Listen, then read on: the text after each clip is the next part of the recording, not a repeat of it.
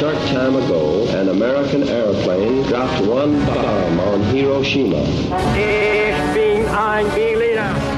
Mr. Gorbachev, tear down this. Welcome back to the Cold War. Episode 87, Ray. 87. Wow. Well, in our last episode, we told some stories about, well, some first-hand eyewitness accounts of people who survived the bombings of Hiroshima and Nagasaki, and the reports of some journalists and various people who went in afterwards. And we talked about the fact that all of the photographs and footage taken immediately after the bomb and for several months after the bomb, some shot by Japanese, some shot by Americans, was all kept hidden. It was grabbed by the Americans and thrown into a vault and hidden for decades from the Americans and people around the world, obviously, as well. We only got to see very limited black and white photographs of rubble and buildings, but none of the effects of the people. And for a very long time, the concept of radiation sickness was kept hidden from people as well, and denied, in fact, by the media and the government, American media, government, military, as being Japanese propaganda about the atomic plague, that it wasn't a real thing. And as we're going to see, the general public, the American general public, didn't see any of these newsreel footages for 25 years, but the U.S. military film was not shown for 40 years. So this is obviously a very massive cover-up of an incredible event that should have been put out there. Yeah, the military had long declared that with regards to the Japanese bombings, the radiation dissipated quickly and posed little threat to the soldiers that came in afterwards. They said, it would have disappeared up into the atmosphere. It's all fine. It's all good. Right. A 1980 Defense Nuclear Agency report concluded medical science believes multiple myeloma has a borderline relationship with exposure to ionizing radiation. That is, there are some indications that exposure to radiation may increase the risk of this disease, but science cannot yet be sure. That said, there were other scientists that said, fuck yes, radiation from these bombs is going to kill a lot of people. But there was still debate about it within the military medical community. And I just have to throw in real quick, as we see in today's headlines, and also along with drugs and the question about guns in America, as long as somebody on each side keeps the debate going, there's no final answer. You can always just say, well, this guy says this. Well, what about this or whatever? So as long as there's a debate, there's no answers, or someone has information to refute. And so, yeah, just they're still refuting this stuff after the bombings. And so no one can really come down and say definitively this is it. And I think that's a tactic that a lot of people with special interests use. Oh, without a doubt. Whether or not... Yeah. I mean, that was happening in this case, I'm not sure, but 1980, that's 50, 60, 35 years after the bomb. You can't tell me that they didn't have a fair idea at this juncture, 35 years later, that radiation could cause cancers and things like that, after effects. I mean, Marie Curie died when? 100 years earlier from exposure to radium. Surely they weren't that ignorant about the effects of nuclear radiation. But in all of those years too, thousands of American soldiers who had been to Japan and also who had participated in the hundreds of bomb tests that happened in Nevada and around the Pacific would also come down with strange cancers, very high statistical ratios of those guys ending up with cancers and other medical after effects. The Japanese government, meanwhile, repeatedly over those decades asked the US for the full footage of the phantom film, or the film of illusion as it was called in Japan. Americans kept denying them access to it. Right. There was an article about it that appeared in the New York Times in 1967, May 18th, 1967, declaring in its headline, suppressed by the United States for 22 years, the film. Now, it revealed that while some of the footage was already in Japan, because apparently what happened was, when the Americans were coming and grabbing the Japanese footage in 1946, one of the Japanese crews made a duplicate of the reel and hid it in a ceiling somewhere. Right. Because they were worried what the Americans were going to do with it. Exactly, yeah, and if I remember, it was black and white, there were no sound, but that's not the point. They've got these images because they had gone through, days after and recorded this. So again, and they were right, because the Americans aren't going to give this up for decades to come. If I can just go back to something you were saying about sending American troops into these two cities, if I can be Machiavellian for a second. Okay, you've got this horrible bomb that does horrible things. Of course you're going to lie and say there's no after effects. That's what you do. But then, I guess to keep that lie from being exposed, you send your own people into these areas to occupy these cities. Now, there's obviously not a lot to occupy. I would think that they would lie and say, no, the bombs are fine now. There's no radiation. And yet come up or make excuses not to send your own people in there. I wonder if they truly were still trying to figure this out, or only a few people knew about the radiation and said, fuck it, we're going to send our men anyway because we have to occupy these two major cities. It just astounds me they're willing to sacrifice their own people for the illusion that there's no after effects. Really? You're surprised that the US government's willing to sacrifice its own people? I'm saddened that they're willing to kill or risk exposing their own people. But, yeah, I'm saddened by that. Well, listen, Truman didn't go there himself, man, so it's all okay. It's all good. Yeah. It's all good. Yeah.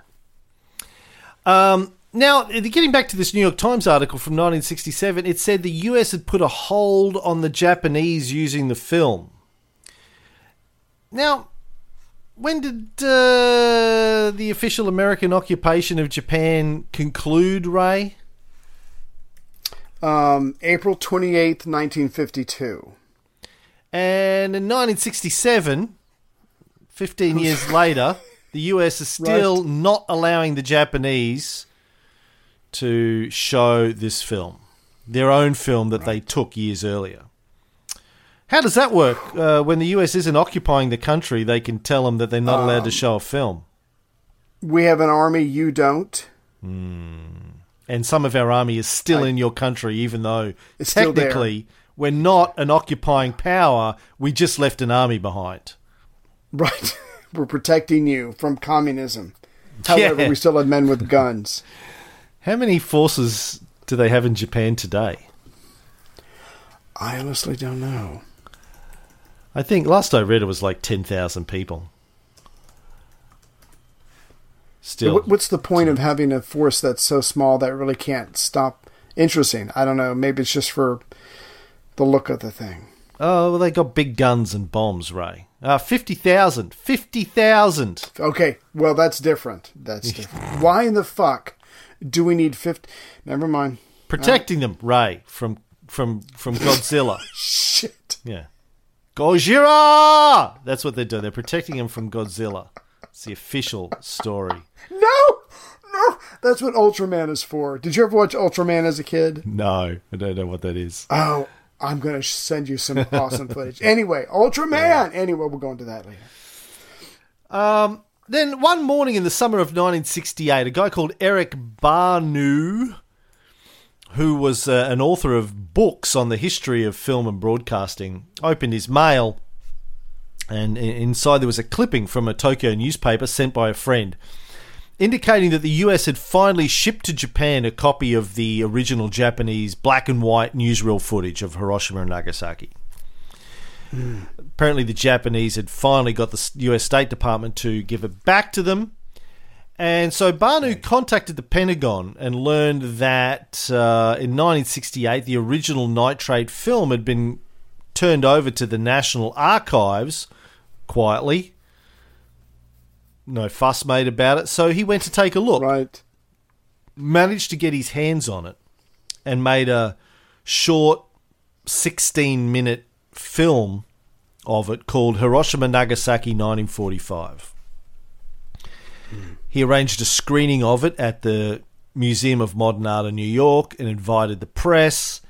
He approached the 3 television networks that were around then and offered them the film, but none of them were really interested in showing the film or covering the film, talking about the film. Not a single story appeared in an American newspaper about the footage, about its suppression or its release. Now, why do you think that would be, Ray?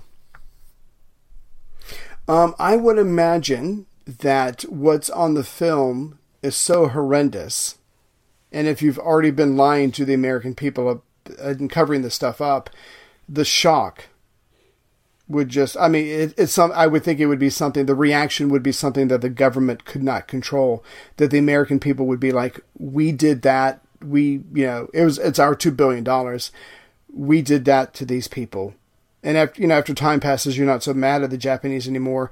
They probably would have been disgusted with what the government had done and what the government had hid from them.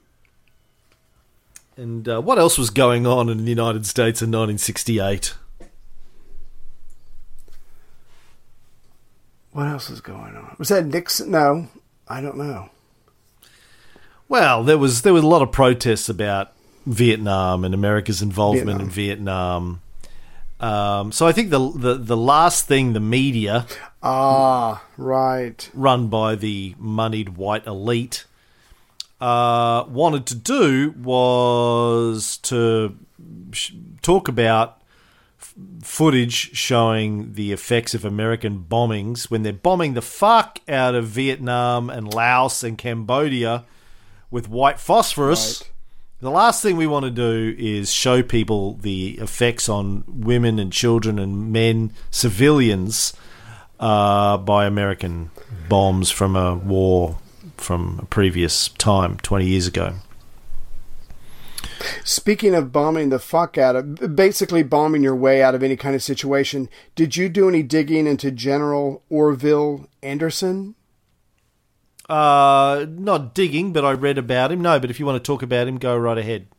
Just real quick, this is what some of the military who have say so over this all this films, all this footage. These are kind of some of the people that they're dealing with. So, in June of 1946, the 90,000 feet of color footage, it goes back to the Pentagon, and it's under the command or turned over to General Orville Anderson. It's locked up and it's made top secret. It's not going to be seen for 30 years. Now, General Anderson, he was involved in World War II. He was involved in the Air War Plans Division. He was involved in the combined bomber offensive against Germany.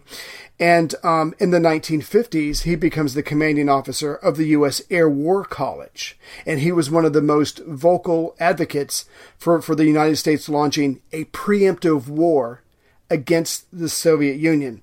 Now, this guy has no problem showing the films to other people like himself, other people in the military. He thinks it's great. He thinks that, hey, look what we did. We showed those bastards, whatever. But he's given an interview. I think it was in an Alabama magazine. And he says, and he's talking about the Soviets, he says, give me the orders to do it, and I can break up Russia's 5 A-bomb nests in a week. And when I went up to Christ, I think I could explain to him why I wanted to do it now, before it's too late. I think I could explain to him that I had saved civilization. So this guy is like Churchill on steroids with nuclear missiles, and he wants to bomb the fuck out of Russia in the 50s. And this is one of the guys that gets to say what happens to the film. So with this kind of madman running around the Pentagon, even though he likes to show it to everybody at the Pentagon who will sit down and eat some popcorn with him and watch it, it's not being shown to the outside because even in his addled mind, he knows the effect it will have on the American public. Bonkers. Erections. That's what they're all going to get. Erections. My erection is nuclear. Now, this footage that was shot in 1946 by the Americans, when it was finally released in the 1980s, journalist called Greg Mitchell, who's written a couple of books on this that I've read over the years, he went and interviewed the guy at the center of the whole thing, Lieutenant Colonel Daniel A. McGovern. Now, he was the guy that was in Japan in 45, 46. He was sort of running the filmmaking unit that Herbert Suzanne was with. He also managed the collection of the Japanese footage and then had kept watch on all of it for decades when it was classified as top secret. Now, why did he make that? I mean, obviously it was a job, but it also seemed to be a personal mission for him. Did you get a sense about why he felt he needed to keep an eye on it? No. He was ordered to. What else? Well, that at the beginning, but as it goes around, and I think it was General Anderson who told him to make sure this never gets out. This film is going to get moved around to several locations over the decades, and one besides it was his job. He felt passionate about it because he was there in 1945 and 46. He wanted to make sure that it didn't disappear, that it didn't get lost, that it didn't somehow just, and so because he wants it to be seen. Yeah. By the American people, but at the same time, he wants to make sure that, someone doesn't get in there and just make it all disappear. Yeah, you'd think if you knew that it was there and you knew what it contained, you would have found a way of WikiLeaksing it out of that joint, right, and letting people see it. But something, yeah. So when Mitchell went to interview McGovern told him, "I always had the sense that people in the Atomic Energy Commission were sorry we had dropped the bomb. The Air Force, it was also sorry. I was told by people in the Pentagon that they didn't want those images out because they showed effects on man, woman and child. They didn't want the general public to know what their weapons had done. At a time when they were planning on more bomb tests. We didn't want the material out because we were sorry for our sins. But the AEC, they were the ones that stopped it from coming out. They had the power of God over everybody. If it had anything to do with nukes, they had to see it. They were the ones who destroyed a lot of film and pictures of the first US nuclear tests after the war. Wow. Sorry. The main reason it was classified was because of the horror, the devastation." So here we have a guy, military guy, who was given the job of watching over this footage for decades, and his take on it was they didn't want the American public to see it because they regretted dropping the bomb. The Air Force and the Atomic Energy Commission regretted that they'd done it, and they didn't want the general public to know what it had actually done to the men, women, and children, civilians. Right. Now, the fact that they didn't make the decision doesn't really change anything. I think they truly were horrified and embarrassed that they and the entity they're part of, the military, did this. It was obviously Truman's and Burns' decision, but that's not the point. The point is, just because they're attached to it, that's enough for them to be horrified and humiliated by this. And yeah, I guess keep it in secret for your own reasons as far as the guilt of the country. But I found that, where did it go? Well, hold on. General Andrew. Wait, yeah. Before you move on, the point I think is important here is that, when I, even in the last few days, getting in discussions with not just Americans, but people all over the place, including Australians and Brits, on Facebook about the bomb. Everyone jumps to defend it and justify it. Everybody. Not everybody, but tons of people will always jump into these conversations. And again, not just Americans. they'll jump in and they'll defend it. They'll say, yes, well, had to do it because we had to stop the Japanese, or because the Japanese were brutal, or the Japanese started it. And I've been going through, in the last weeks in particular, Reddit and forums and military forums, and reading people's views on this. And it's the amount of justification that goes on is astonishing. Particularly considering that we know that the US Strategic Bombing Survey in 1946 said, yeah, the bomb didn't really end the war. And here we have McGovern saying that the Air Force and the Atomic Energy Commission were sorry they dropped the bomb. But generally speaking, a lot of people in the West don't seem to have that perspective. They're not sorry. They're like, fuck it, yeah, it was the right thing to do. Not, shit, that was a huge fuck up. Let's let's hide it from everybody like the Air Force did. But what is that? Is that nationalistic pride? It's not just Americans. Facts? Right. It's Australians and British as well that are in these conversations, not just Americans. So, no, it's not nationalistic hubris.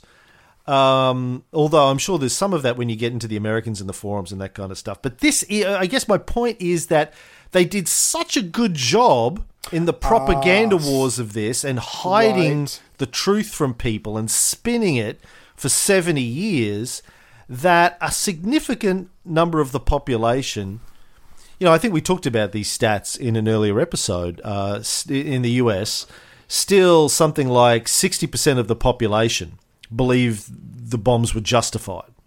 It's down from like 85% in 1945-46, but I remember that. Still 2/3 of the population think it was justified, despite all of the evidence that we have available to us, and it's been around for decades, that it wasn't necessary and probably not justified either. And, I get into these conversations with people. They go, well, the Japanese started it and they were brutal. They go, wait. Japanese civilians didn't start shit. Japanese civilians were at home raising their children and going to work.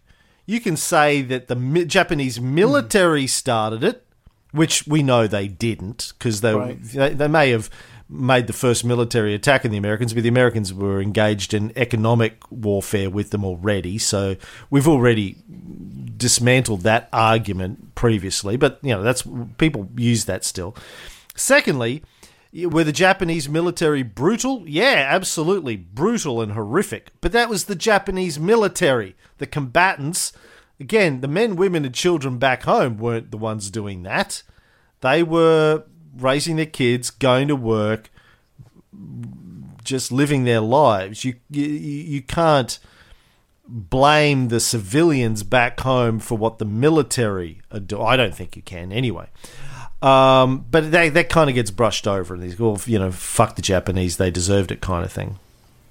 Anyway, I never thought about that before. That the propaganda was so successful in that this was because we haven't used the bomb since. This was such a unique set of circumstances. We wanted to end the war. We wanted to save American lives. They started the war. They kind of deserve whatever they get. That story has been so well crafted and maintained for so many decades that's in some way, in some form or another, the first response out of a lot of people, or the first response in their mind when someone like you gets on Facebook and poses a question. That's the first thing that comes out because they know it to be true, and they're about to correct you. And we'll get into that a little bit later on. I've got some other stuff I want to say about that, but yeah, I mean, it's an amazing job that all these years later, people still have these ideas firmly in their mind. I found that quote from General Anderson. I just want to mention this. So in 1947, the footage was classified as secret. And as we all know, there's different levels of secrecy in the American government. So it's classified as secret, and the footage was going to be raised to top secret pending the Atomic Energy Commission review. So the color footage, and like I said earlier, it was moved around several times over the decades. The color footage was shipped to Wright-Patterson Base in Ohio, and McGovern, who was still following this footage around, he is told by Anderson, put an ID number on it and do not let anyone touch it. And that's where it was going to stay. And so they put it in a vault. It's now from secret to top secret. So even fewer people within the government and military have access to it or even know that it's there because they kept shipping it around. And it's not like they told anybody. Just like when they declassify it, they're not going to tell anybody it's been declassified. Yeah, well, it's the best kind of secret is the secret that people don't know is a secret. Right. So all your work is done for you. Nearly nobody knew this film even existed, so they weren't going and looking for it. Right.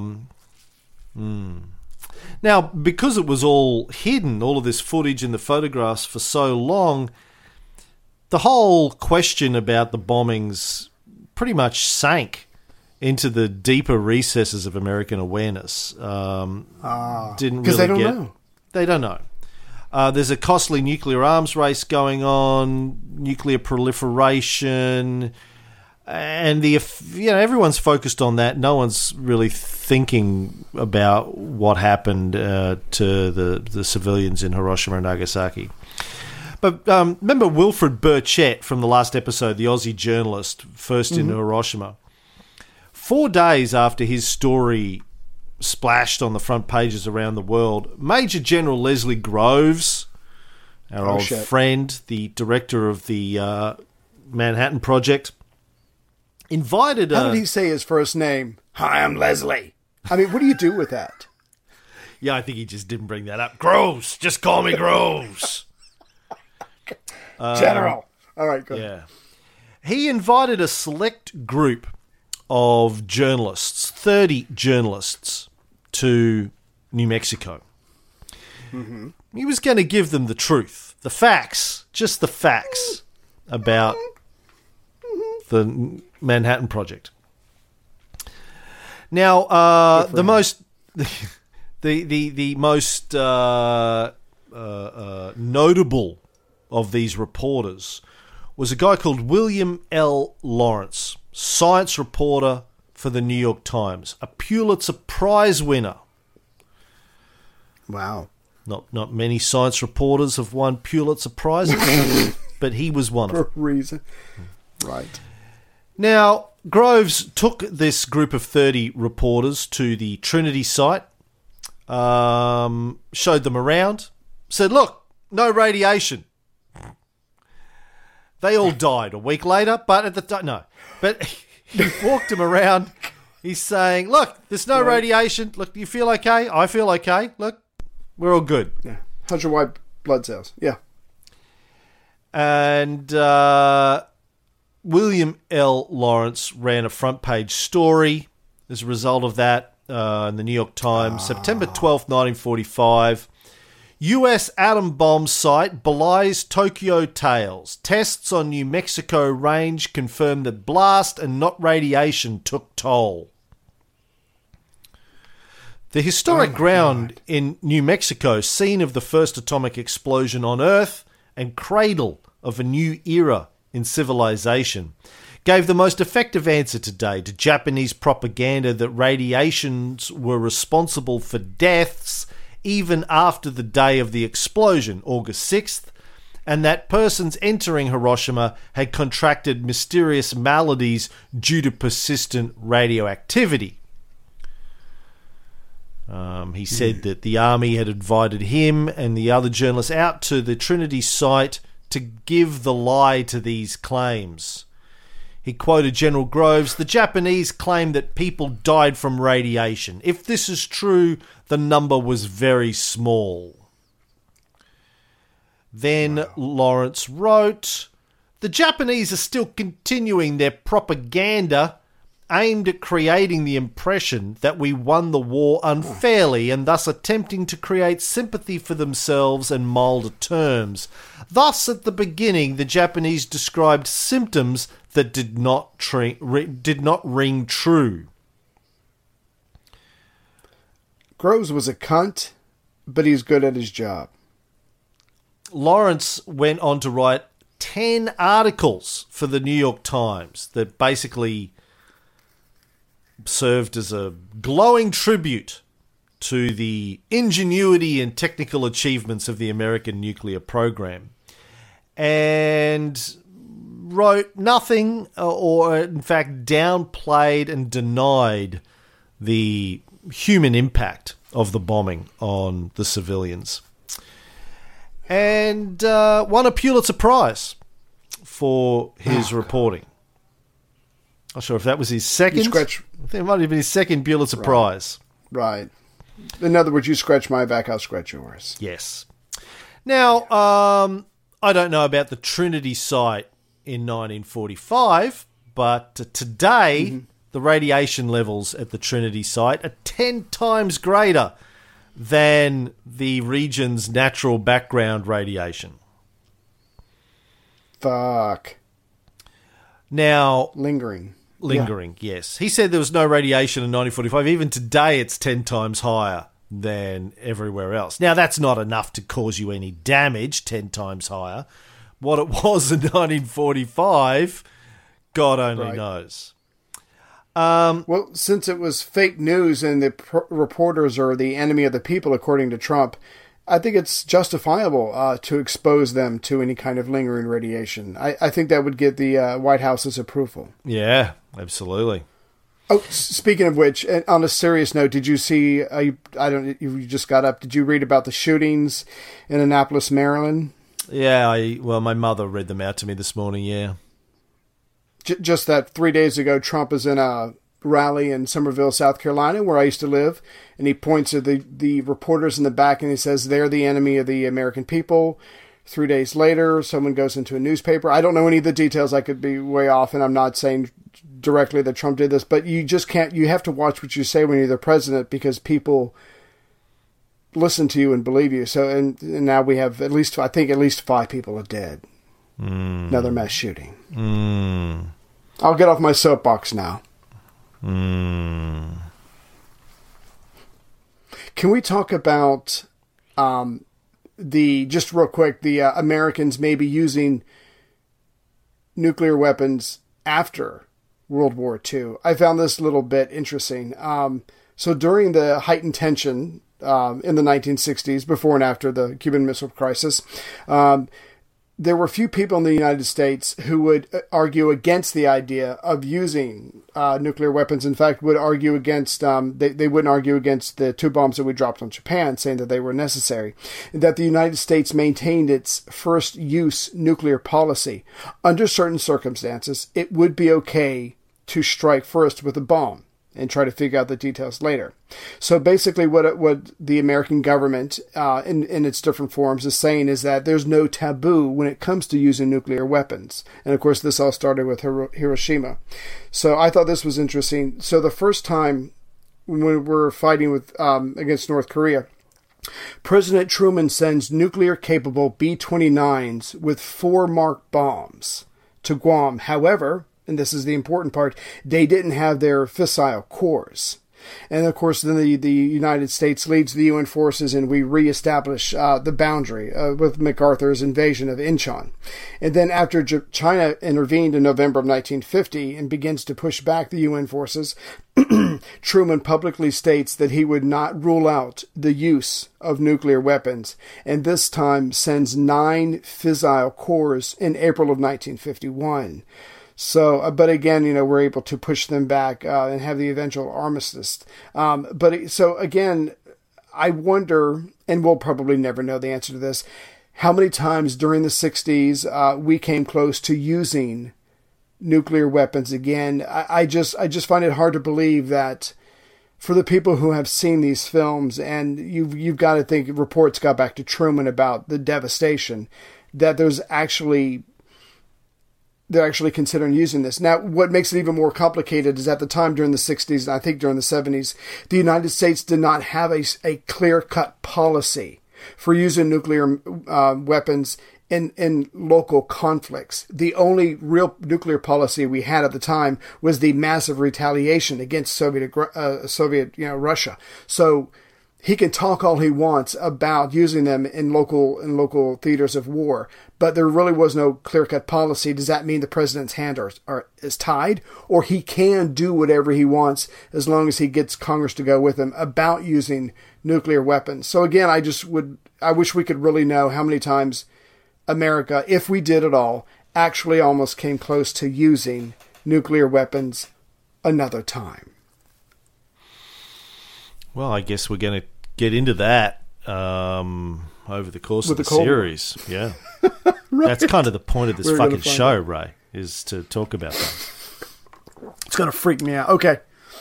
Despite the fact that we're on hour 87 and we haven't got to the Cold War yet, we will at some point. We're warming up. Yeah. We're warming up. No. Chugga. So, getting back to the denial by the American military, and then which was then faithfully propagated by the American media about the dangers of radiation from nuclear tests and the use of nuclear bombs. I think one of the main reasons the US wanted to discredit the connections between blowing up an atomic bomb and dangerous radiation is they are blowing them up in America. They had blown one up in New Mexico. Imagine what the locals would do if they thought they were eating irradiated food and breathing in irradiated air, and that it was going to give them cancer and they might die. Which, of course, they were. Oh, my God. The fuck? So, for years, many of the residents of the town of Tularosa, which sounds like straight out of a fucking David Lynch film to me, but it's a small town about 35 miles from the Trinity site. They got smaller. Uh-huh. For many years, they've had unusually high rates of cancer.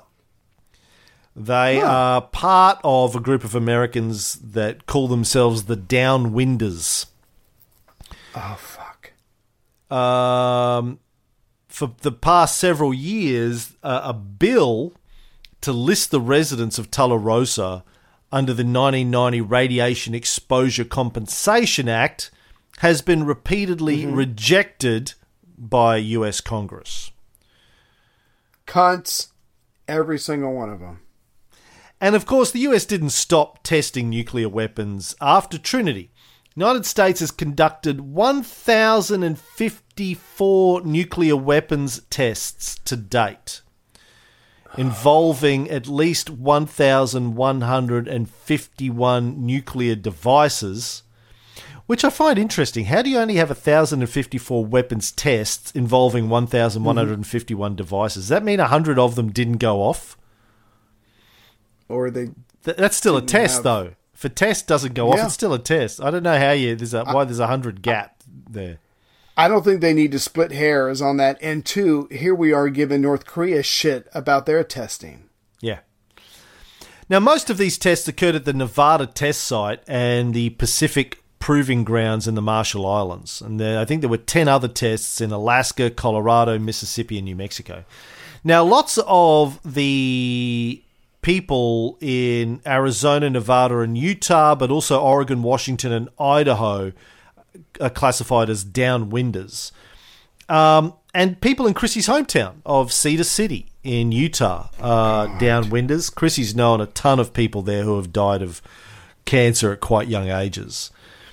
And been paid out, in some cases, compensation from that Radiation Exposure Compensation Act for dying. Yeah. Do you know how much you get if you make a claim against the Radiation Exposure Compensation Act?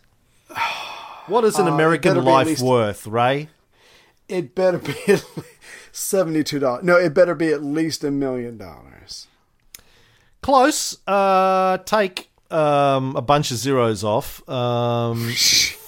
$50,000 is what you get if your government kills you from nuclear radiation. Well, we both know that $50,000 in the United States won't even begin to cover hospital bills up until the point that you die. That's bullshit. Now, there are several recognised health effects from radiation: increased cancer, thyroid diseases, female reproductive cancers that can lead to congenital malformations in babies, all observed in these downwind communities that were exposed to nuclear fallout and radioactive contamination. From 1951 to 1962, the Atomic Energy Commission in the United States detonated more than 100 bombs, which sent huge pinkish plumes of radioactive dust sweeping down the stony valleys and canyons of southern Utah and northern Arizona. But it's okay, Ray, because they gave all of these tests cute names. They were like Annie, Eddie, Humboldt, and Badger. And the official advice when they were doing this in the 50s and the early 60s was enjoy the show. The AEC booklets that were put out said your best action is not to be worried about fallout.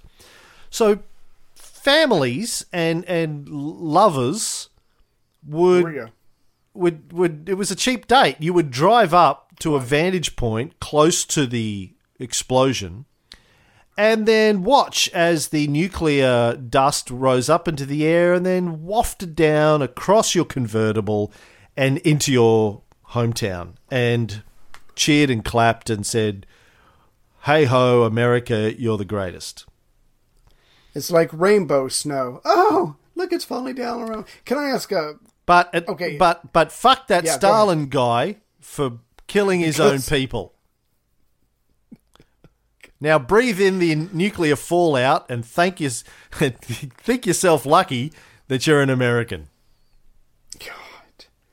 So, and I'm going to be very vague. If I have a nuclear weapon, and let's say on a scale from 1 to 10, it's about a 5, and you're another country and you've got nuclear weapons and you've got a nuclear weapon that's the strength of 8, so yours is bigger and better than mine. Don't you dare say anything.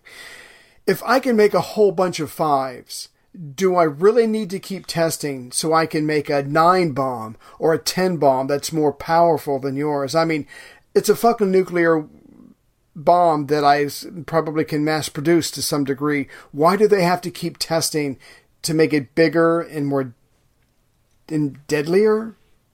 I'm just trying to understand, why do you keep testing? Yeah, it's like when a single bomb in Hiroshima and Nagasaki killed 130,000 people apiece. And somebody looked at that and went, well, that's good. We could do better. That's a good start, but quite honestly... Hold my beer. Maybe if we keep working at this, we could have killed all 310,000 men, women, and children in Hiroshima in one go. I'm not satisfied, I have to tell you. I lie awake at night thinking if only we'd killed another 100,000 people with that bomb. The war would have been over even sooner. Yeah, that's really what we want to do. Now, going back to something you said earlier about killing civilians along with the military, if they can make a smart nuclear bomb that they drop and it kills everybody who's currently holding a gun, okay, I can semi-see that, but these are just bombs. That's just the way bombs work. It just wipes out everything in the area. And like you said, most of the victims, the vast majority of victims, were civilians and kids who had nothing to do with the decision to go to war. Like, I've used this example many times over the years, but Americans will say, well, bombing Hiroshima was justified because we were at war with Japan. And yet when Saudi hijackers flew planes into 9/11, killed 3,000 Americans, they said that's an act of horrifying terrorism. Well, pretty much the same thing, I think, really. The guys in the Middle East were at war with America. Al-Qaeda was at war with America. May not be a classic, traditional, official Right. But it's a war. And everything. It's a war. Right. They're at war. And if killing how do you say killing civilians is okay in Hiroshima, but killing civilians in New York City is not okay? I'm sure if you asked somebody with a magma hat on, they could spend 3 hours answering that question, and none of it would make sense. Call it a magma hat? Yeah. MAGA? It's MAGA, not magma. Magma is what comes out of a volcano. I see you sneaking another M in there. Make America great more again. Actually, that's probably something that a Trump supporter. Look, I don't know all my letters so good. MAGA. MAGA? MAGA. MAGA. Yeah, maggot. Yeah. And I just want to, I know you're going to keep on going with the story, but just to loop around to the footage again, just so that doesn't get lost anywhere. So in September 1967, the Air Force transfers the Japanese footage to the National Archives Audio-Visual Branch in Washington with the title not to be released without the approval of the Department of Defense. Obviously, they're not going to do that. And I think you might have touched on this, I can't remember. During all of this time, in the 50s and the 60s, the Japanese government has been negotiating with the United States government to get back the film. And in the summer of 1968, the United States sends Japan a copy of the black and white newsreel footage that was shot by the Japanese soon after the two bombings. So it took us until 1968 to send them a copy of what they had originally recorded themselves. Yeah, I already told that story, man. Where have you been? Did you? I must have blanked out. I apologize. I like the way I told it, but that's fine. So getting back to the tests on the mainland US, the Deseret News, one of my favourite newspapers, Salt Lake City, wrote, spectacular atomic explosions mean progress in defence, no cause for panic. Yeah, Mormons, man. No cause for panic. Mormons disproportionately affected by the downwinder syndrome. Because Jesus loves them. Extra good.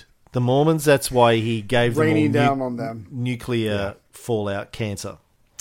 11 bombs were detonated in 1953 alone between March and June that coated St. George, Utah, which is about 45 minutes away from Chrissy's hometown.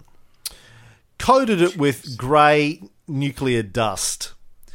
Now, a year later, a movie was made in St. George. Not a good movie, but it was a movie nonetheless. It was a movie called The Conqueror, big budget Hollywood blockbuster about Genghis Khan. Oh. Do you know who they cast as Genghis Khan, Ray? No, please tell me. If you had to pick... Tom Cruise. No, I don't know. It's 1954, Ray. Oh, sorry. I know time isn't one of your specialties, but and I know Tom Cruise well, I am a historian. Deceptively old. Yeah, I know you are. Yeah. No, look, if you had to pick 54. an actor to portray Genghis Khan in 1954, who would you pick? Are we doing the racial thing, or are we just going for a big guy? Whatever you want. Give me a clue. Who can I call? Okay, well, I'll give you a hint. Genghis Khan in the movie talked like this. Well, if you're gonna stand there on your horse, I'm not gonna punch you like hell I won't. Did they dye his skin and grow a little mustache and whatever the fuck else he had to do? Oh my God. Yeah. John the motherfucking Wayne. John motherfucking Wayne. That's un-American. Yeah. So they shot this in St. George, in and around St. George, Utah, a year after they detonated 11 nuclear bombs and coated the city in nuclear dust. Oh my God. What did John Wayne die of? In 1980, it was reported that of the 220 cast and crew of that film, 91 had contracted cancer, and 46 of them were dead. Including John Wayne, leading lady Susan Hayward, director Dick Powell, and other members of the cast and crew. John Wayne's 2 teenage sons at the time, who were there on location, also had cancer, but they managed to survive it. There's a great photo, that I found in a story of John Wayne on location filming this with his 2 sons, and he's holding a little black box, looking at it quizzically. The little black box was a Geiger counter, and apparently it was clicking its fucking ass off, and he was God. He kept moving it around, and it kept going. And he was like... And he's hamming it up. He's like, this thing must be broken. They told me there's no radiation here. It's fine. Okay, all right. So the government sending U.S. troops to Hiroshima and Nagasaki after the bombing, okay, fine. But you don't risk the life of the Duke, a man who made a career out of playing soldiers in Hollywood. You get the director, you get the producer, and go, you might want to film this somewhere else. I can't talk about it. You don't sacrifice the Duke, is my point. Well, I did write that the Duke was also a lifelong chain smoker, so maybe that killed him. Along with all the other people. Yeah. As everyone was back then, though. They're all chain smokers. But, yeah. Coincidence? Yeah, I don't think so. Also, another cast member who got cancer and died, who was on location, was Agnes Moorehead. I've heard that name. Oh, man. Agnes Moorehead was in a little movie called Citizen Kane. I think she played his mother when he's a child. She was in Orson's other great film after that, The Magnificent Ambersons. But you probably know her best as Samantha's mother on Bewitched. There we Dora. Go. She also died. She died in 1974 from cancer. Which some people suspect she got when she was on location at that film. I thought I'd read many, many, many decades ago, because yes, I'm that old, that they could use, whenever they came about, I can't remember, supercomputers to mimic many things, including an atomic explosion. Do you think they've decreased testing these things if they can simulate them? Or am I way off base here? I mean, I don't even know why they'd still be testing them. Like, they fucking work! They've been working for 70 years. Stop testing already. Really good. Really good. And you haven't used one for 70 years. So, cut it out. Really. Seriously. Cut it out. They work. It's fine. Test it in Canada. Don't fucking test it here. No, I'm just joking. I didn't do that. Don't tempt Trump, man. Piss off. My dude. Oh, back to journalist William L. Lawrence, the guy who wrote that there was no radiation at the Trinity site. Oh, yeah. Who won an award, yeah. Yeah, won a Pulitzer. Great reporting. Apparently, wasn't only getting a salary from the New York Times, was also on the payroll of the War Department. Because that's what you want with your independent journalists. That's what you want with your journalism, is when they're on the government payroll. In March of 1945, so even before they'd done the Trinity test, General Groves had a secret meeting with the New York Times, with Lawrence, and offered him a job of writing press releases for the Manhattan Project. Wow. Now, as a reporter, this is a once-in-a-lifetime opportunity, so you can't say no. But having said that, Groves can tell you whatever he wants to tell you, and you're not going to question it because it's a once-in-a-lifetime opportunity. And because you're getting paid by him to write what he fucking says and put it in the New York Times. There's that, too. He also, Lawrence, that is, helped write statements about the bomb for President Truman and the Secretary of War, Henry Stimson. Damn. Now, here's Can't a trust anybody. strange twist to this story. There was another New York Times journalist who reported on Hiroshima. His name was also, believe it or not, William Lawrence. But it was L-A-W-R-E-N-C-E, and the other guy was L-A-U-R-E-N-C-E. So two William Lawrences writing about Hiroshima for the New York Times at the same time.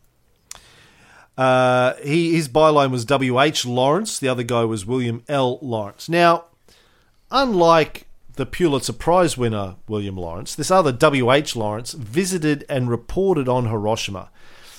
He was there on the same day as Wilfred Burchett. His original dispatch from Hiroshima was published September 5th, 1945. And in that, he reported also about the atomic plague, the effects of radiation. He wrote, the Japanese doctors worried that all who had been in Hiroshima that day would die as a result of the bomb's lingering effects. Persons who had been only slightly injured on the day of the blast lost 86% of their white blood corpuscles, developed temperatures of 104 degrees Fahrenheit, their hair began to drop out, they lost their appetites, vomited blood, and finally died. Jeez. 1 week later, he wrote another article for the New York Times headlined, No Radioactivity in Hiroshima Ruin. Somebody got to him. You think? Well, let me just... I'm going to ask a really naive question here.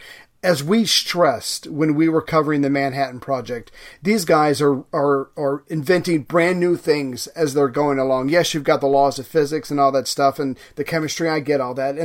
But a lot of that they were figuring out, and a lot of it they could predict what would happen. Did they really believe that they could make this bomb and that either the heat would burn up the radiation or it would cause the radiation to go up into the atmosphere, which is one of the reasons they blew it up while it was pretty high in the sky, not closer to the ground? I mean, did they know? Did they care? Did they find out later and then sweep it all under the rug? I would really love to know deep in their hearts how much they actually knew about the radiation, an hour after the bombing versus just worrying about how powerful the explosion was going to be. I don't think they knew entirely. Like, they didn't even know that the Trinity bomb was going to work. They knew a little boy was going to work. As we've discussed, they didn't even test the little boy design. Right. They were very, very confident that would work. But in terms of the radiation, they knew that this would create radiation. There was debate about what would happen to it, and we'll see. A lot of it depends on how you blow it up, where and when you detonate. I'll get to that in a second. Back to W.H. Lawrence, the second Lawrence writing for the New York Times when he changed his story. He reported that Brigadier General T.F. Farrell, chief of the War Department's atomic bomb mission to Hiroshima, denied categorically that the bomb produced a dangerous, lingering radioactivity. So this is what the War Department is spreading at the time about it. Not even saying we're not sure, we don't know, maybe, could be. Some people think... denied categorically. Talking nonsense. Lawrence's dispatch from Hiroshima, his second one, only quotes Farrell. Never mentions any eyewitness accounts of people dying from radiation sickness like he had in his first article. Doesn't talk about the Japanese scientists or the Japanese doctors. None of that. Just what the Brigadier General had to say. That's all that mattered in his second report. Now, in case you're thinking, well, maybe they didn't know any better. In that same article, Dr. Harold Jacobson from Columbia University, who specialized in atomic research, said he thought that radiation could linger for 70 years. Oh, God. So it's not like there was nobody thinking about this shit back then. They may not have known exactly what would happen, but there were people like Jacobson going, yeah, this is going to be really fucking bad. Now, as it turns out, the radiation levels at both Hiroshima and Nagasaki today are negligible. Mm-hmm. Why? Well, a bomb that detonates near or on the ground has a greater chance of producing radioactive fallout than one that's detonated high in the air. If the bomb is detonated in the air, the ball of fire that it produces, which is radioactive, will travel up into the stratosphere. Mm-hmm. And do that usually within minutes. Then the cloud cools down and begins to look like a regular cloud, but it's still hot and radioactive. Mm-hmm. And the prevailing winds in the stratosphere will then blow this cloud over a huge area. It'll stay in the atmosphere for a few weeks because of the heat, hot rises, obviously, and the lightness of the particles. After which the particles begin to fall out of the cloud. That's why we call it radioactive fallout, and come back down to Earth. But by this time, the radioactive particles have been dispersed over a really wide area, thousands of square miles. The most dangerous of the radioactive elements will have been rendered inert by decay. But if they're dropped closer to the ground, exploded closer to the ground, something different happens. But the bombs that were dropped on Japan were detonated high up in the air. So the radioactive fireball didn't touch the ground. And that dramatically reduced the long-term radioactive fallout. Now, the US did this not out of consideration for the people on the ground, obviously, but because it was the ideal height to maximize the destruction of the structures of the city. Right. You had a much bigger impact zone if you exploded it up in the air than if you hit the ground, where a lot of the structures and things would absorb the heat and the impact. You can't see it, but my hand's up. What about the Trinity test? That was that like 60 feet? How tall is that tower? About that, yeah. Yeah, no, that was much closer to the ground. Yeah, not good. And then they went and looked at what was left of the tower, that photo of Oppie and all the other ones. So, damn. See, what happens is when you explode it closer to the ground, you blow up dust and dirt into the atmosphere, which are irradiated. They fall back down to the ground and they're still irradiated. They don't get dispersed as much as just air, lighter particles in the air will, because your gas particles will get blown more by the wind. Dust and dirt, not as far. They tend to fall down in the one zone. Yeah. And that's the way they did all the good old home detonations in the US and Nevada, which is why everyone's got cancer in America. All those people in the downwinders, right? Jesus. Yeah. So now, one of the other things they think probably happened in Hiroshima and Nagasaki is during the rebuilding of the cities, rubble would have been cleared away. And a lot of that would have been radioactive, and it would have been taken away, dumped somewhere else. Right. Now, the people taking it away probably all died of cancer, but at least they got it out of the city. Right. Then rain and snow would have washed radioactive particles that were on the ground down below the ground and into subterranean waterways where they would have ended up in rivers and oceans, and it would have been dispersed. Right. Now, take a guess. Since the bomb was dropped in Hiroshima, how many people do you think have died as a result of cancers attributable to little boys' radiation release that Are we talking like that didn't get hit with it on the day. Yeah. For how many years after? Decades? Since then, 70 years. 50,000 people.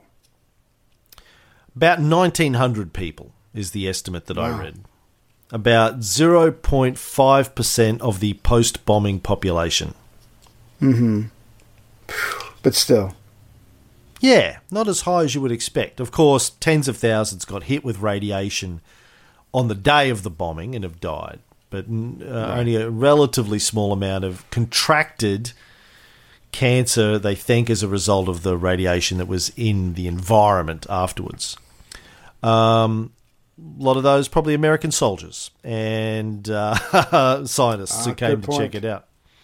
Yeah. We don't have any subsequent cancer death data from radiation exposure from Fat Man, the Nagasaki bomb, that I've been able to get my hands on. Still just a fucking nightmare. I'm about to go into wrap-up mode, but have you got anything else you want to throw in before I do that? Just, and I think we kind of answered this, that why it was kept secret for so long. And you've already answered my second question that I had written down. Who made the decision? It seems like it was the Atomic Energy Commission or Department of Defense. I think you said something like if it had anything to do with nuclear weapons, they're the ones who made the decision, and they kept it shut down for decades. And we've already answered the first question. So just a massive conspiracy theory for so many different self-serving reasons. The Cold War, wanting to test other bombs. You don't want the people to be against nuclear bombs if you feel like you need them to challenge Russia. It was just the government lying to its people and killing some of its own people for decades. I like to end on a high note. Well, we're not, because I got even more things to go there. Okay. Hold on, I'm just looking up data on how many Americans have died from nuclear radiation. Drawing upon millions of government records and large numbers of interviews, a team of investigative, fuck, that's hard to say at this time of day. According to this 2016 report, investigative journalists have concluded that employment in the nation's nuclear weapons plant since 1945 led to 107,394 American workers contracting cancer or other serious diseases. Fuck. Of these people, some 53,000 judged by government officials to have experienced excessive radiation on the job. They've received $12 billion in compensation under the federal government's Energy Employees Occupational Illness Compensation Program, and 33,480 of these workers have died. Jeez. Doesn't say about the downwinders. 80,000 people have contracted cancer downwinders, according to this study. There you go. That's insane. Couldn't they drop the bombs like they did for the Japanese? They have to fucking test it on the ground in the United States. I mean, how stupid is that? But I think we've already covered that. All right. In 2016, Barack Obama became the first sitting US president to visit Hiroshima, 71 years after the bomb was dropped. He said, "We came to mourn." He was waiting for the radiation to go away. He said, "We come to mourn the dead, including over 100,000 Japanese men, women, and children, thousands of Koreans, a dozen Americans held prisoner. Someday, the voices of the hibakusha will no longer be with us to bear witness." Hibakusha is the Japanese word for survivors of the bombs. "But the memory of the morning of August 6, 1945 must never fade." Now, it was a good speech. Got a lot of criticism back home from the usual places you would expect, the GOP and Fox News. But he didn't apologise on behalf of his country. Should he have? He can't. He can't. I mean, Why? it's one. How many strikes does he have against him? One, he's black. Two, he's over there saying it's a horrible thing. He's like three. You said, He's a secret communist Muslim. Muslim. No, but he got enough shit as it was. I mean, if he was to apologize, I mean, that would be worse than wearing a tan suit. They would be ripping him for months. So that the fact that he went over there maybe is the first step in a 12-step process. Maybe one president in the future, not Trump, can apologize. But I think this was a first step. You're not going to have any more presidents after Trump, man. I've already called that. You're going to go kings, maybe Kings. emperors. Yeah. Right. So I want to explore this question about an apology. Whenever I read American... Did the Japanese apologize for attacking Pearl Harbor? And I'm not being flippant. I'm legitimately... I don't remember. Not that it's the same thing, obviously. I'm just... That came to my mind when I thought about it. Anyway, please continue. I will get to that. Whenever I read Americans discussing the question of an apology to Japan, there's normally a few common arguments I get. The first is they started it. Well, no, they didn't. As I pointed out before, America was already engaged in an economic war with Japan. They'd put economic sanctions on them before Pearl Harbor. The US had moved their fleet to Hawaii, which was obviously signaling their intention to attack Japanese troops in China. And when you're acting aggressive towards another country and they decide to retaliate, is that they started it? Is that striking first? I guess you can have different opinions on that. You might say yes, you might say no. I'm open to that discussion, but I think it's very simplistic to say they started it.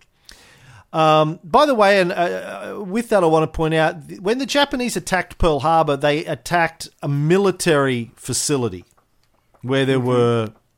It was a naval base that they attacked. They didn't attack civilians.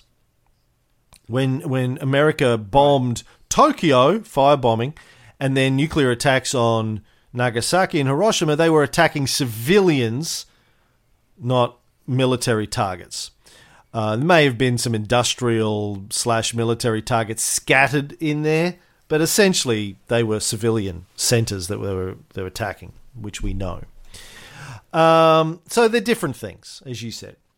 The other argument I hear is, well, what about Dresden or Tokyo or London or whatever? People say more civilians died in Dresden than Hiroshima and Nagasaki combined, and we didn't apologize to them. Both of which are true. But that's not a great argument. I didn't apologize to this guy, so why would I apologize to that guy? I mean, that's not really a coherent argument. If you did that in your daily life, if your wife came up to you and said, look, I think you should apologize for what you said to me, you go, well, I didn't apologize to my last wife, so why the fuck am I going to apologize to you? You start apologizing, it starts a bad trend of apologizing, right? Yeah. That's a very weak argument. Yeah. Doesn't work. Now, of course, there's another question here. Do the Japanese even want an apology? It seems that at least some don't.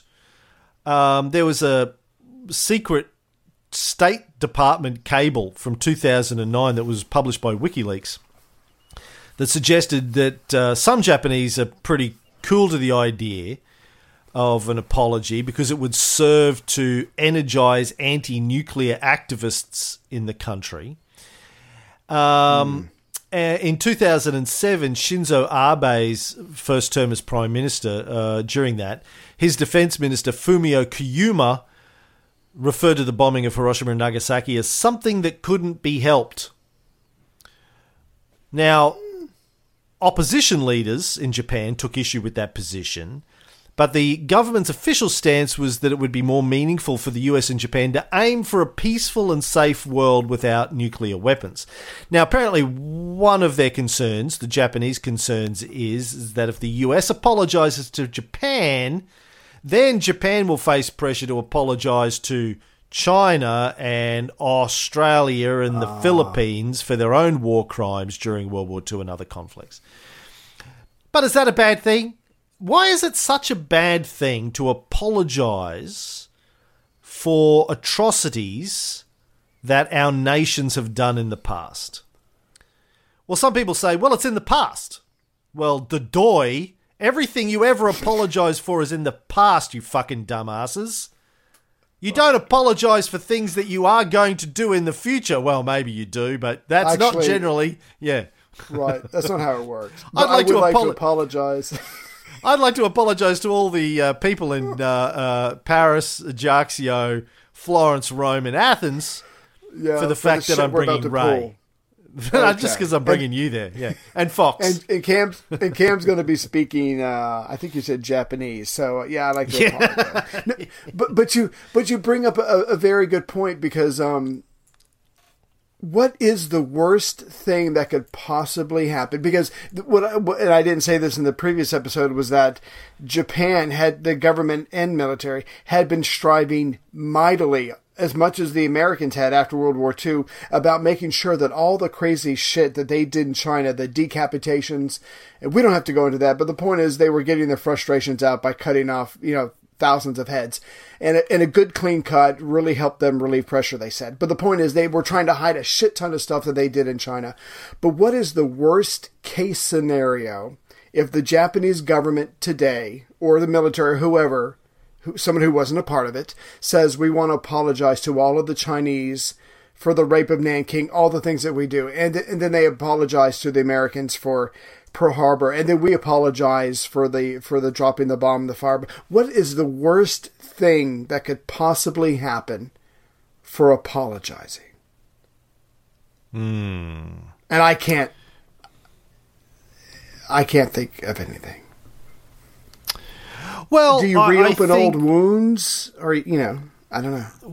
What does that fucking mean, reopen? You don't use those sorts of justifications in day-to-day life. Like, if your wife comes to you and say, look, you really hurt my feelings with that thing that you did yesterday, you don't say, listen, right, I'm not going to apologise because it might reopen old wounds. I'm going to try that next time. No, but you're right. I mean, I know I was just taking a shot at trying to answer my own question. What's the worst thing that can happen for apologizing? Well, I think one of the concerns quite often is that if you apologize, it's an admission of guilt, which could lead to lawsuits. But that's a legal matter. And if you are guilty, there should be lawsuits. So what? Right. Admit it, deal with the lawsuits, move on. But, we should apologise for things that we've done. It's a sign of humility.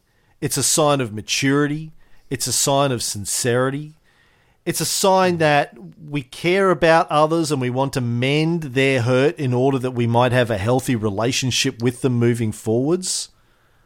And maybe we're trying to be better people. Yeah. Yeah. Better nations, better people. I mean, when people say to me things like, well, I'm not apologizing for that, it happened in the past. I'm like, you're a broken human being. That's a fucked up way to go through life. Now, there have been apologies before, one nation apologising to another for things that have happened in the past. The British, in 2010, the Prime Minister of Great Britain, David Cameron, apologised to the Irish for the Bloody Sunday killings. Or either that he was apologising for the U2 song. I'm not sure, but no, they were Irish, so yeah, they should be apologising.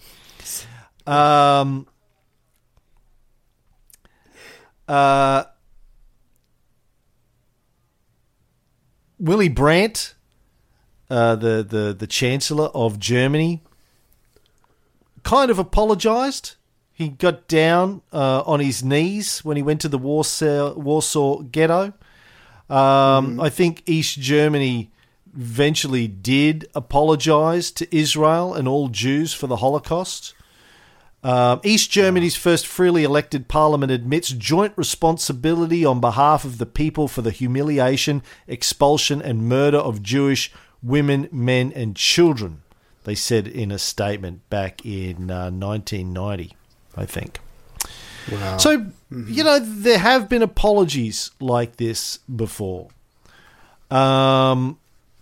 It wouldn't be the first time this has happened. Right. But let's talk about it from a moral perspective. Now, I say that when you're in the wrong morally, as a nation, you should apologise often and sincerely. I think that's the healthy thing to do. Even if you don't think you were totally in the wrong. Like, let's bring it back to interpersonal levels. If I say something that hurts Chrissy's feelings, which, believe it or not, and you may be shocked by this, Ray, I do from time to time. No. Say things that hurt people's feelings. My mother calls me Cameron the Blunt. For example, I was at a birthday party last weekend for one of my nephews, and one of my sisters was there, the born-again Christian, and she was telling me about all of her family got all these really quite serious medical problems, ongoing medical problems, her and her husband and her two children. And I said to her, do you ever get the feeling that maybe Jesus doesn't like you? And she said, no. Shit. I said, well, maybe it's because you keep praying to the white Jesus and the black Jesus. Middle Eastern Jesus isn't happy with that. Shit. No, he's the one that took the brunt. White Jesus is, a fake Jesus. You're praying to the fake Jesus. And she got upset. Anyway. Or the other one, my mother came out recently that a guy not far from my hometown was murdered in a wood chipper. True story. By his conspiracy, allegedly, between his wife and two of her male friends. She got him to sign, his new wife got him to sign a life insurance policy and then murdered him in a wood chipper. And this guy who was murdered was my mother's godson. And I said to her, you're not really much of a good godmother. I mean, are you? Obviously, if you let your godson get murdered in a wood chipper, I think that's on you. Obviously, you weren't praying hard enough. She should have been there. Right. Yeah. She said, you don't understand how that works, do you? And I was like, no, not really. Funny enough. It didn't work. Anyway, apparently that wasn't a good joke to make. I thought it was funny. I laughed for like an hour after I made that joke. I said, you suck as a godmother. Your godson got murdered in a wood chipper? Jesus. Good thing about that, though, is they left his legs. Fuck. They left his legs. Aha. She'll tell you the story Evidence. when we're over. They left his legs. Great. They tried to make the claim that he fell in and they tried to pull him out and his legs came off. Yeah, Anywho. that sounds okay. Now, getting back to me hurting Chrissy's feelings, if I say something and I hurt her feelings, even if I think what I said was innocent, or if she was being mean to me first, I can either dig my heels in and refuse to apologise, in which case we're going to have a bad couple of days and I'm going to be watching more porn than usual. Or I can just say I'm sorry and we can move on. Why is it different between nations?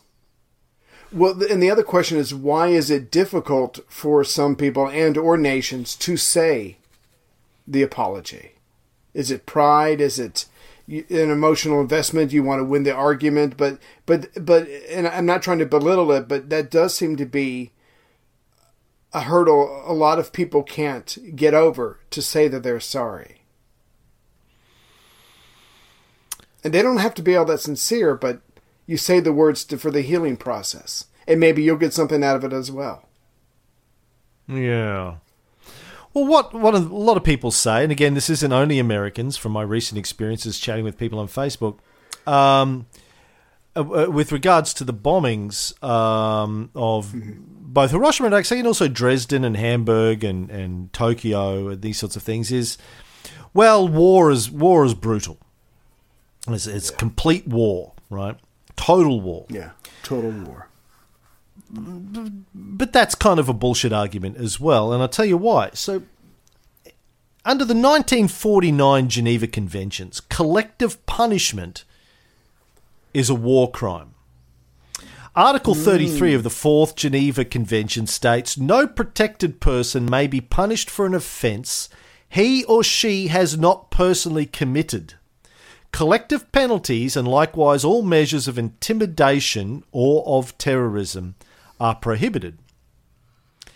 Now, I spent a lot of time trying to work out if the bombings of Hiroshima and Nagasaki could be considered collective punishment, because you're killing a civilian population for something that they didn't do.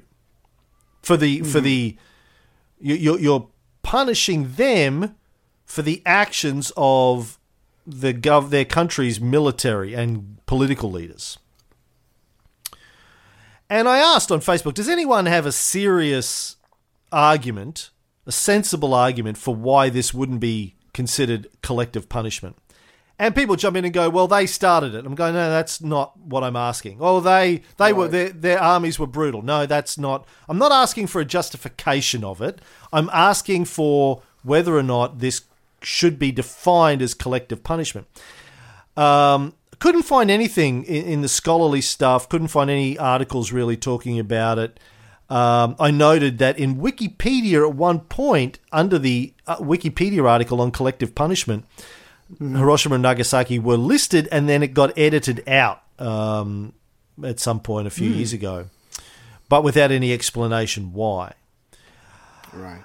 Now, people have said, well, yes, but that wasn't written until 1949, and that's true. But that just means that collective punishment wasn't illegal according to international law before 1949. Right. Doesn't mean it wasn't immoral. And obviously, if it was written into the Geneva Conventions a mere 4 years after World War II, at least some people living at the end of World War II already knew that collective punishment was immoral. That's why they wrote Article 33 of the Fourth Geneva Convention. It was a reflection of the war. Exactly. So I don't think there's any argument that I've come across that says that the nuclear attacks in Japan, the fire bombings of Dresden, Tokyo, and other cities weren't a form of collective punishment as defined by the Geneva Convention. And if they are wrong, if collective punishment is wrong now, it was wrong then, and if the countries who committed them did the wrong thing, they should apologise for them. Now, when I asked this question on Facebook, my old mate Rod Adams, who's a former nuclear submarine engineer, I think, old podcaster from the TPN days, did the Atomic Show on TPN talking about nuclear energy. Top bloke. He wrote the best reply I got, anyway, on Facebook. He said, as I understand collective punishment, it's about holding innocent people accountable for offences committed by others. Large-scale strategic bombing wasn't, in the minds of most decision-makers, aimed at punishing anyone. It was ostensibly a tactic designed to contribute to achieving victory. By the time those actions were taken, the generally accepted definition for victory in World War II was unconditional surrender. But I don't think the justification for attacking civilians makes much of a difference as to whether or not it's classified as collective punishment. You can't say, well, we wanted unconditional surrender, so we had to kill a bunch of civilians. So that's a tactic, not collective punishment.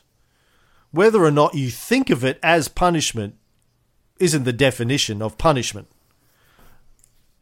Unless you're St. Augustine saying, well, listen, we're going to torture you. Right. But we're doing it out of love because we want you to confess your sins and accept our version of Christianity. Punishment is punishment. Collective punishment has got nothing to do with intent, I think.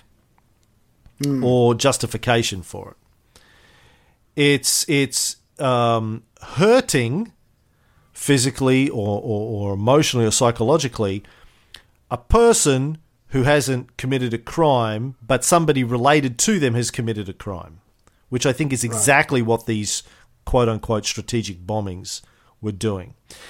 Today, it's a fundamental principle of international humanitarian law that parties to a conflict must distinguish between combatants and civilians and may not deliberately target civilians or civilian objects. Again, Article 33 of the Fourth Geneva Convention is very clear. It says, no protected person may be punished for an offence he or she has not personally committed. Did we have to go through World War II and the bombings for an organization to make that international law? Because it wasn't before. Did we have to do something so horrific that some group of people went, okay, we gotta put this down, that you just can't across the board punish a group of people because of a select? Yeah, probably. But the fact that it wasn't a law until 1949 doesn't mean that it wasn't immoral before 1949. Absolutely. And again, slavery wasn't illegal until after the Civil War. That doesn't mean it wasn't immoral before the end of the Civil War.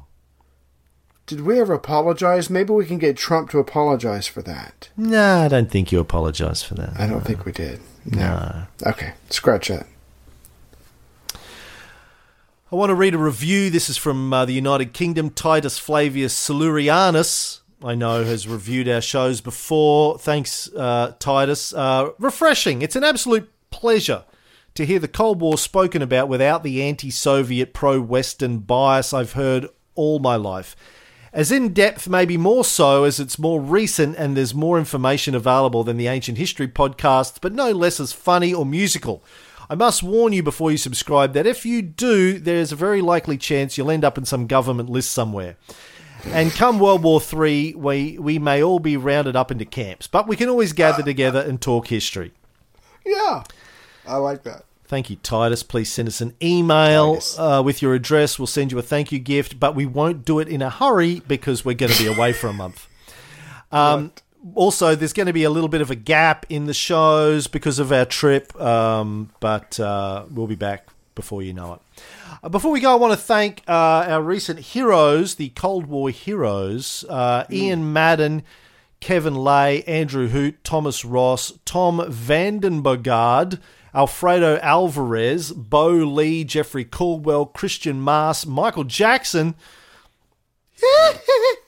Chad Clark, Connie Pilcher, Lisa Love, Daisy Nisbet, Alex Jackson, Amy Dormany, Ben Lorimer, Tim Barnard, Fred Ray, Neil Hill, Sean Billings, Brendan Walker, Jared Wilson, David Annis, Brendan Walker, Robert Filado. I just said Brendan Walker twice for some reason. Robert Filado, who's a DEFCON 2. Thank you, Robert. Thank you. John Haggerty, Tim Graham, Brad Frizzell, Erica Chris, Kieran Brandt, Sordy, Michael Regal, who's a DEFCON 3. Golf clap for Michael Regal. Woo-hoo. Christopher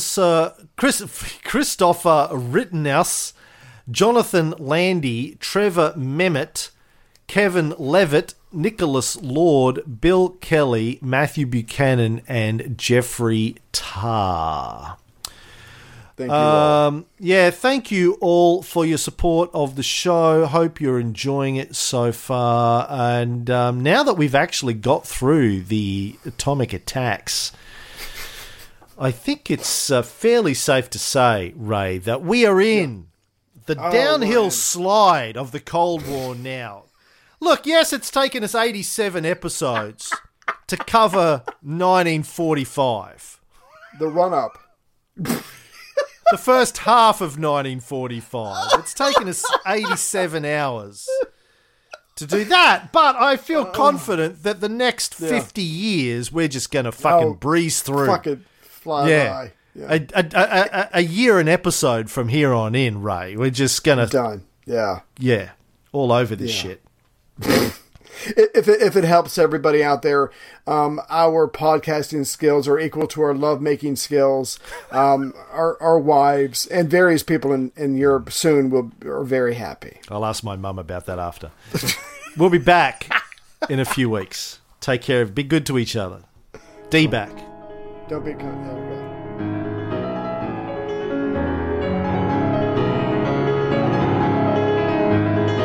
An iron curtain has descended across the continent.